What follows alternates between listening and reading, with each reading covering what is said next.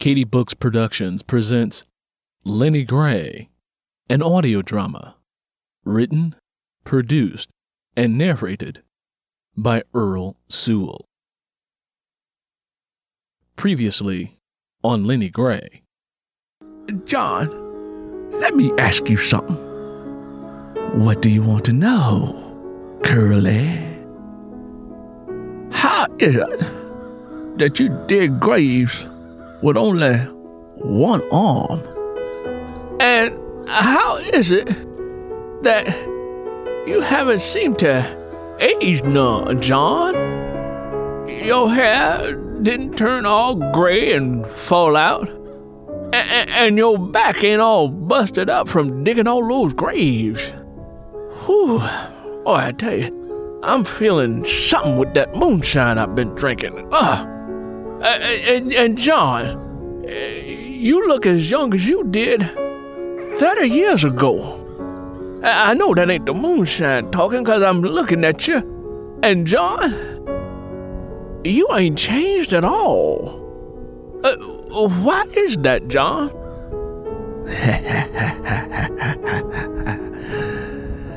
Lean closer. I want to whisper the answer in your ear. Curly leaned in. He felt John's breath, which was so cold, it felt like his ear instantaneously turned into a block of ice. Curly couldn't hear a word. In fact, he couldn't hear anything at all. He felt a frostiness spreading across his face, arms, and legs. He repositioned himself so that he could face John. Curly tried to speak, but no words came forth. Then he blinked, and his eyesight disappeared. Then there was nothing.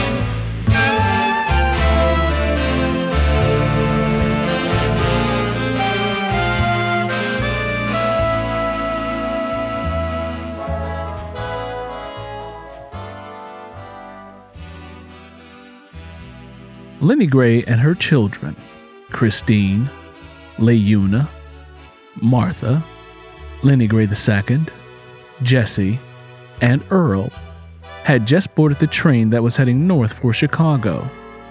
She raised the money to buy tickets for herself and the children by selling Curly's farm equipment. She wanted nothing to do with the life she and Curly had built. She was leaving it and the South behind, like she should have done back in her youth. Lennie Gray was 51 now and had no money or education and 6 mouths to feed on her own. After Curly's funeral in February, Willie told her to come to Chicago because he had a place for her to stay. At first, after Curly's funeral, she remained on the farm and tried to work it on her own as best as she could. But her mind was changed when she went into the general store several months later in Money, Mississippi, to buy food on credit for the Christmas holiday season.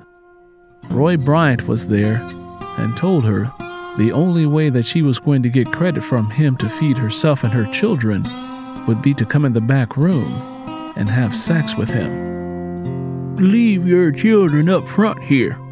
It won't take all that long. Curly's dead now. A woman like you need a decent white man like me looking out for you. especially the way them clan boys come around and burn people out. It would be awful if you and your children got burned out of that nice government house, don't you think? You do this here thing for me, and I can make sure it don't happen. If you don't, well, I ain't sure what might take place over the holiday season. Lennie Gray gathered her children close to her. I will do no such a thing. I'm sorry to hear that. You don't want my protection, Lennie. Now, get the hell out of my store. I hope you and your children starve to death. It was then that Lennie Gray made the choice to leave right away. All aboard! Lennie Gray heard the train conductor shout out. She opened up the window shade and looked out at the empty fields. Her heart sank, but at the same time, she felt a great sense of freedom. She told several neighbors where she was going and told them that if Bud returned, to tell him that he should come to Chicago and find her.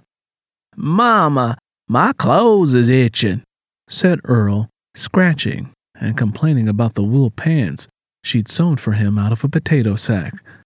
Then, don't think about itching, and you won't start scratching, she said to him as the train jerked forward.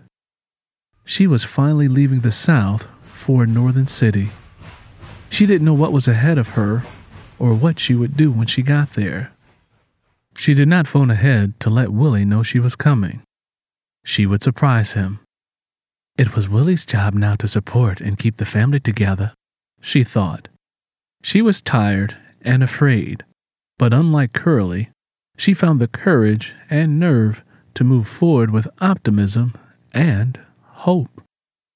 As the train slowly lumbered forward, a strange thing happened.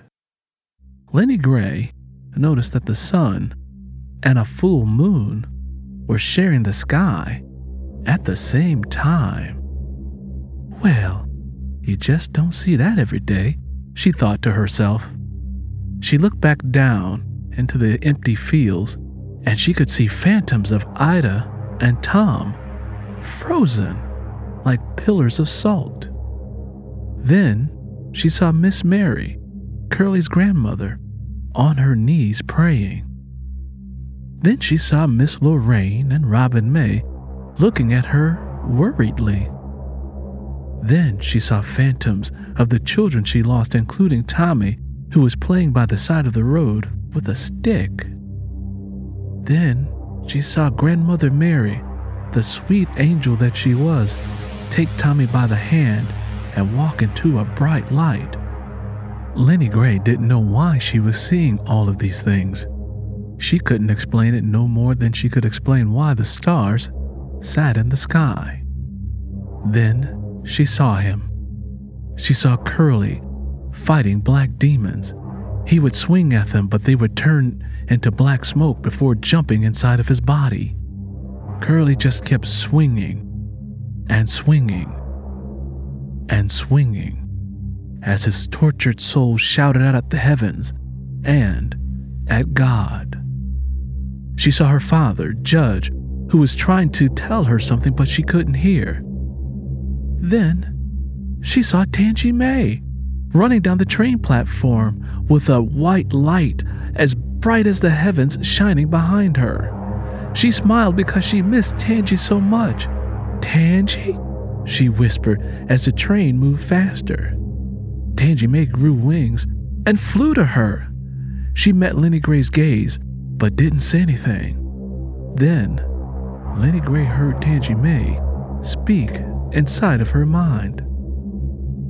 "Lennie, listen to me real good. Look behind you, Lennie. You forgot the tin box. I'm going to sit right here next to you and the children. Looks like I'm headed in the same direction." Lennie Gray turned her attention away from the window and looked into the dark eyes of John, the one-armed gravedigger, as he sat down beside her and her children. Jesse is a fine boy, he said as he rubbed her son's head with his only arm. Tom and Curly both prayed to me and they worshipped me. They said if I helped them out, they'd give me the souls of their generations, and I aim to collect my payment. Looks like you left this behind. I'm going to keep it, said John, showing Lennie Gray the tin box with the locks of hair from all of her children. At that moment, Lennie Gray heard a voice echo inside her mind. The same intuitive and ancestral voice that had always tried to guide and inform her. Only this time she recognized the voice as belonging to Tangy May. Fight, Lennie, the voice beseeched her. For the first time in her life, Lennie realized God had given her the power of choice for dilemmas such as this one. She changed the way she looked at John, the gravedigger, and fully recognized him as an evil spirit. She looked directly into his dark eyes and said, "John, you've been lurking around my family for too long." I'm as old as time itself. You ain't welcome around here no more. Tom and Curly is dead. You got them.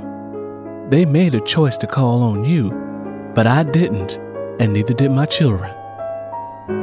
John, the gravedigger, released a menacing snicker and said, I aim to collect my payment.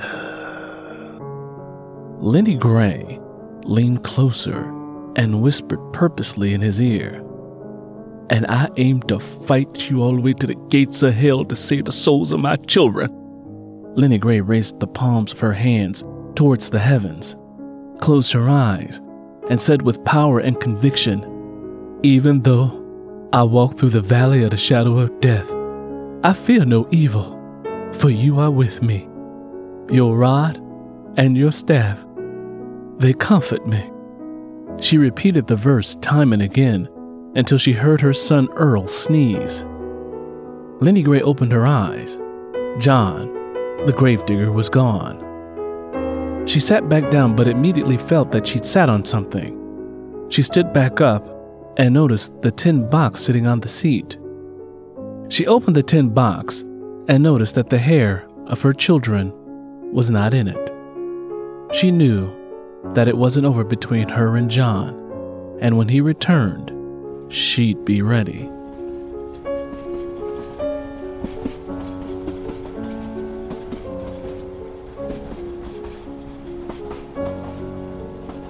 Lennie Gray's heart filled with hope, and her spirit became pregnant with faith and possibility as she gathered her children close to her and headed down the railroad tracks towards a brighter future and the better days she'd longed for a lifetime.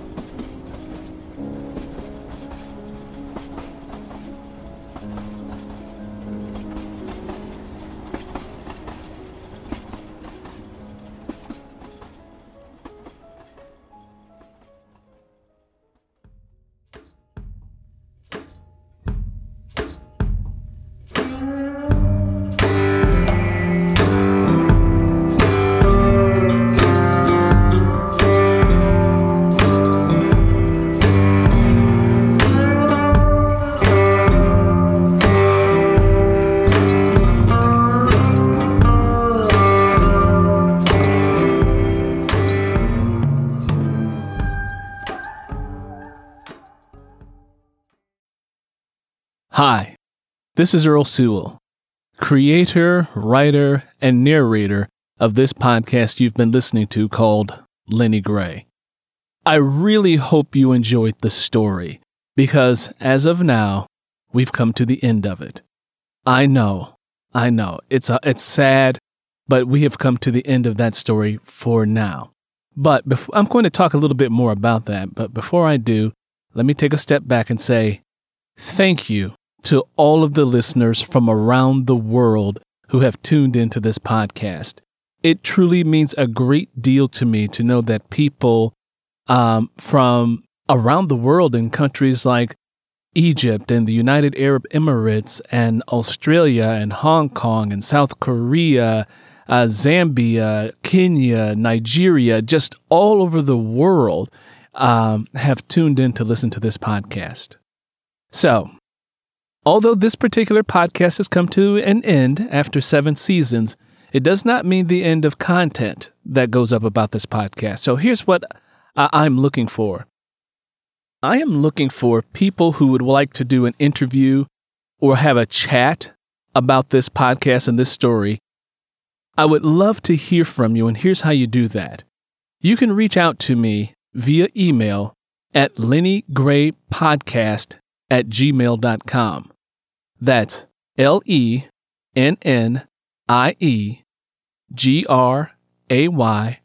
podcast@gmail.com. I look so forward to hearing from you. Okay, next thing. Will there be another Lennie Gray? The answer to that is yes. That is something I'm also working on, so you can stay tuned for that. So you have that to look forward to. There will be a sequel to this work. Also, to let you know that as of today, October 13th, 2020, the show has been downloaded over 10,000 times. I cannot tell you how amazing that is for a fiction podcast. So thank you again to all of those who have been following the show for the 7 seasons. The next thing is, I also am in the production process of another podcast for you. Back in one of the seasons, way back when, I put up a small clip of a podcast called Sisters that I'm working on. So I'm still in the process of narrating it, but the story will be up fairly soon. So with that being said, I would love to keep in contact with you. I would love to get you on my mailing list so that whenever I put out new content, new stories, new fiction podcasts, I can let you know. So that same LennieGrayPodcast@gmail.com, if you want to get on my mailing list, just shoot me an email with "please add me to your mailing list" in the subject line so that I can add you to my mailing list so that you can be made aware when the new shows and new episodes are available. Thank you again, everybody. Until next time, stay safe, be well, and God bless.